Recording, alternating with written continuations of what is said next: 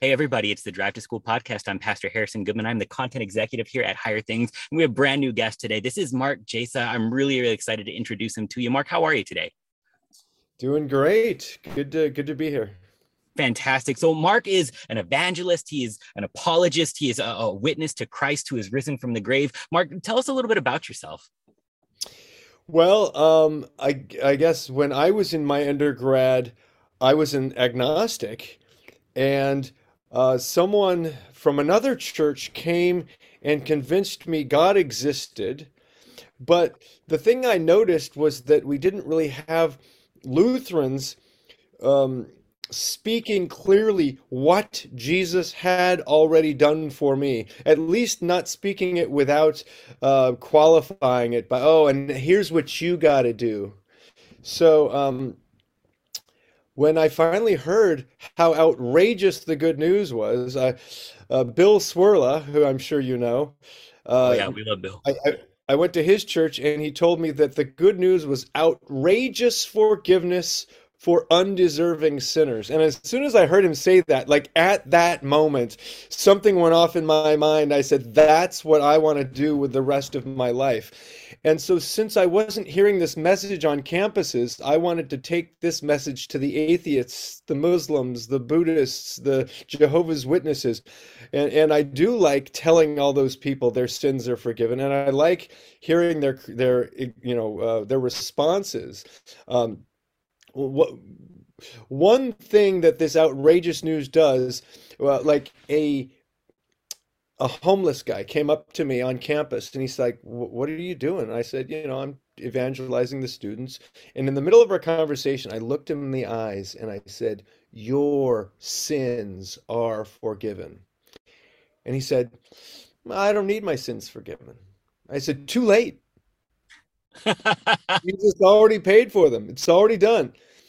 Then the guy starts crying Hmm. and he says, "No one has ever said it to me that way before." And that's how I felt too before I heard it from Swirla, Bill He thought there Swirla. was going to be a hook. He thought there was going to be a now, this is what you have to do Exactly. for it.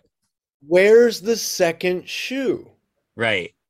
Yeah, Huh. yeah, they're okay. Now, what do I got to do? Right? Yeah, okay, fine. Jesus paid for my sins. Now, what do I have to do? It's like, no, Right. How much does that cost? it's, yep, yep. Huh. So this is not only precious to everybody because this is what our Lord has given us to do and share. But I was dragged kicking and screaming into faith in college through campus ministry. Oh, Um, it, me it, too. it, By it what?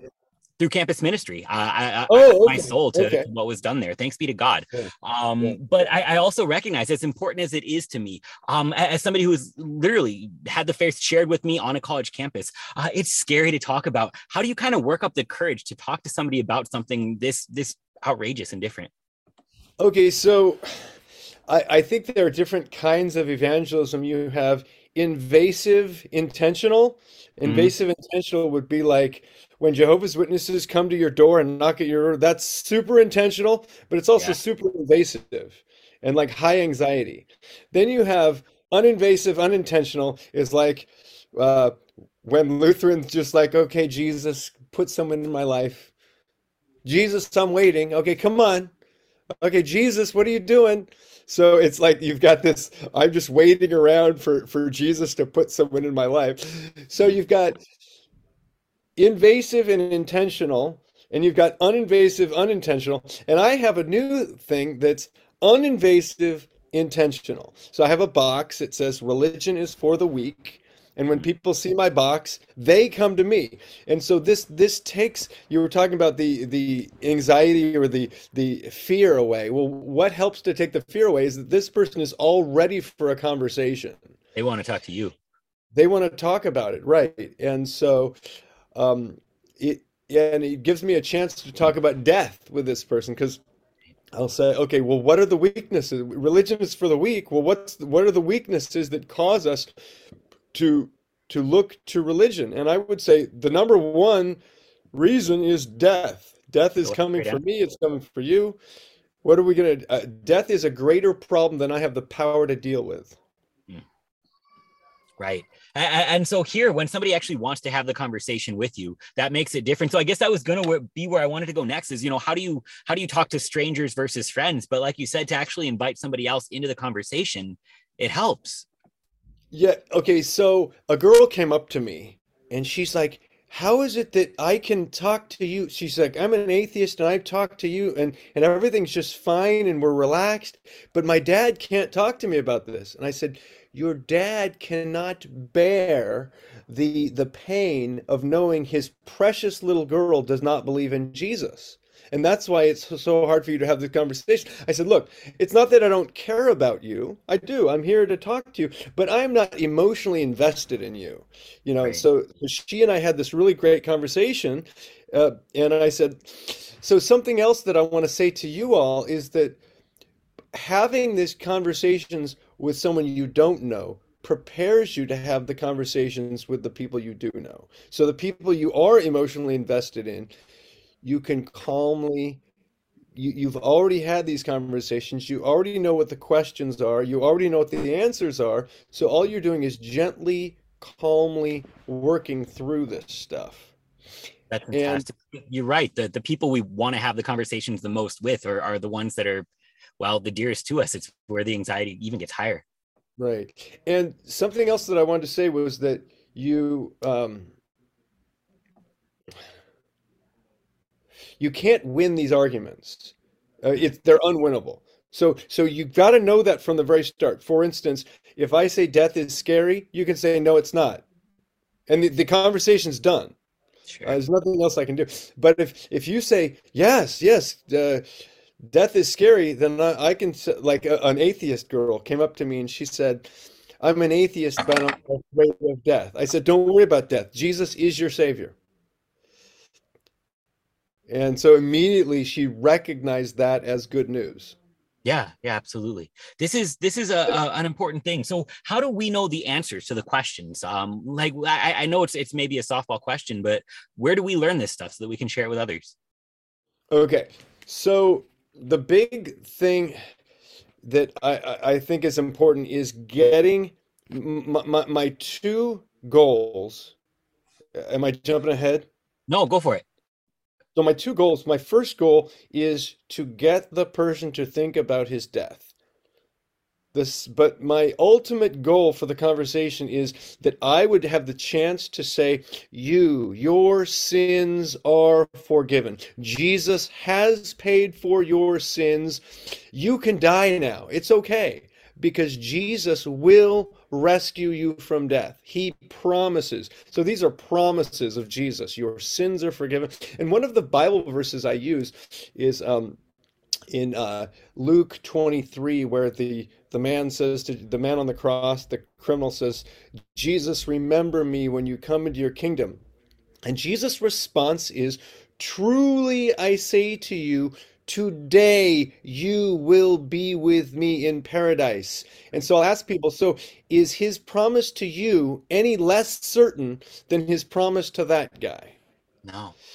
And when people are kind of not sure about what the gospel is, I'll take both Catholics and Protestants through John 1:29. Hmm. Behold the Lamb of God who takes away the sin of the World. world. And I'll ask them, okay, so who did Jesus die for? And that's easy. Okay, the world. So I'll point at all the people passing by and I'll say, okay, so which one of those people did Jesus forget to die for? And they'll say, no one. Hmm. So then I'll say, okay, so how many sins did he pay for? All of All them. of them. And then the next thing is, I'll say, okay, so which one of your sins, which one did Jesus forget to pay for? And None. then they'll say none. So then I'll say, okay, so when you stand before God on Judgment Day, can the devil himself accuse you of anything? No. Those belong to No. Jesus. So That's I just fantastic.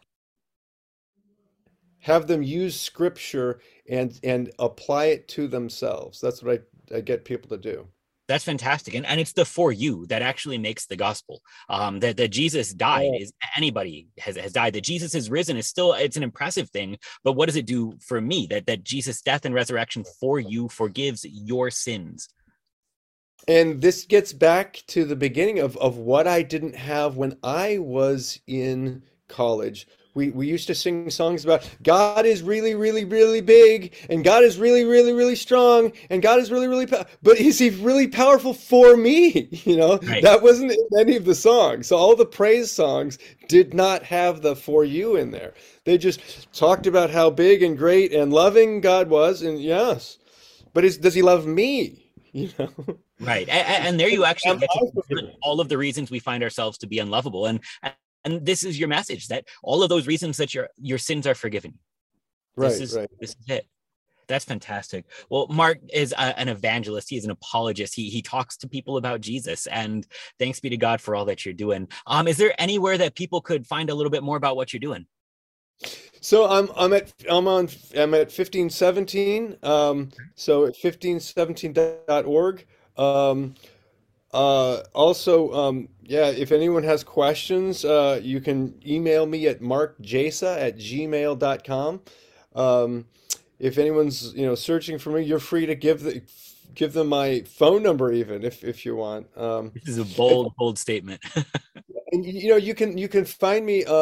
I've got videos up on YouTube. I've got three videos. If you just look up Mark Jasa on YouTube, I've got three videos up.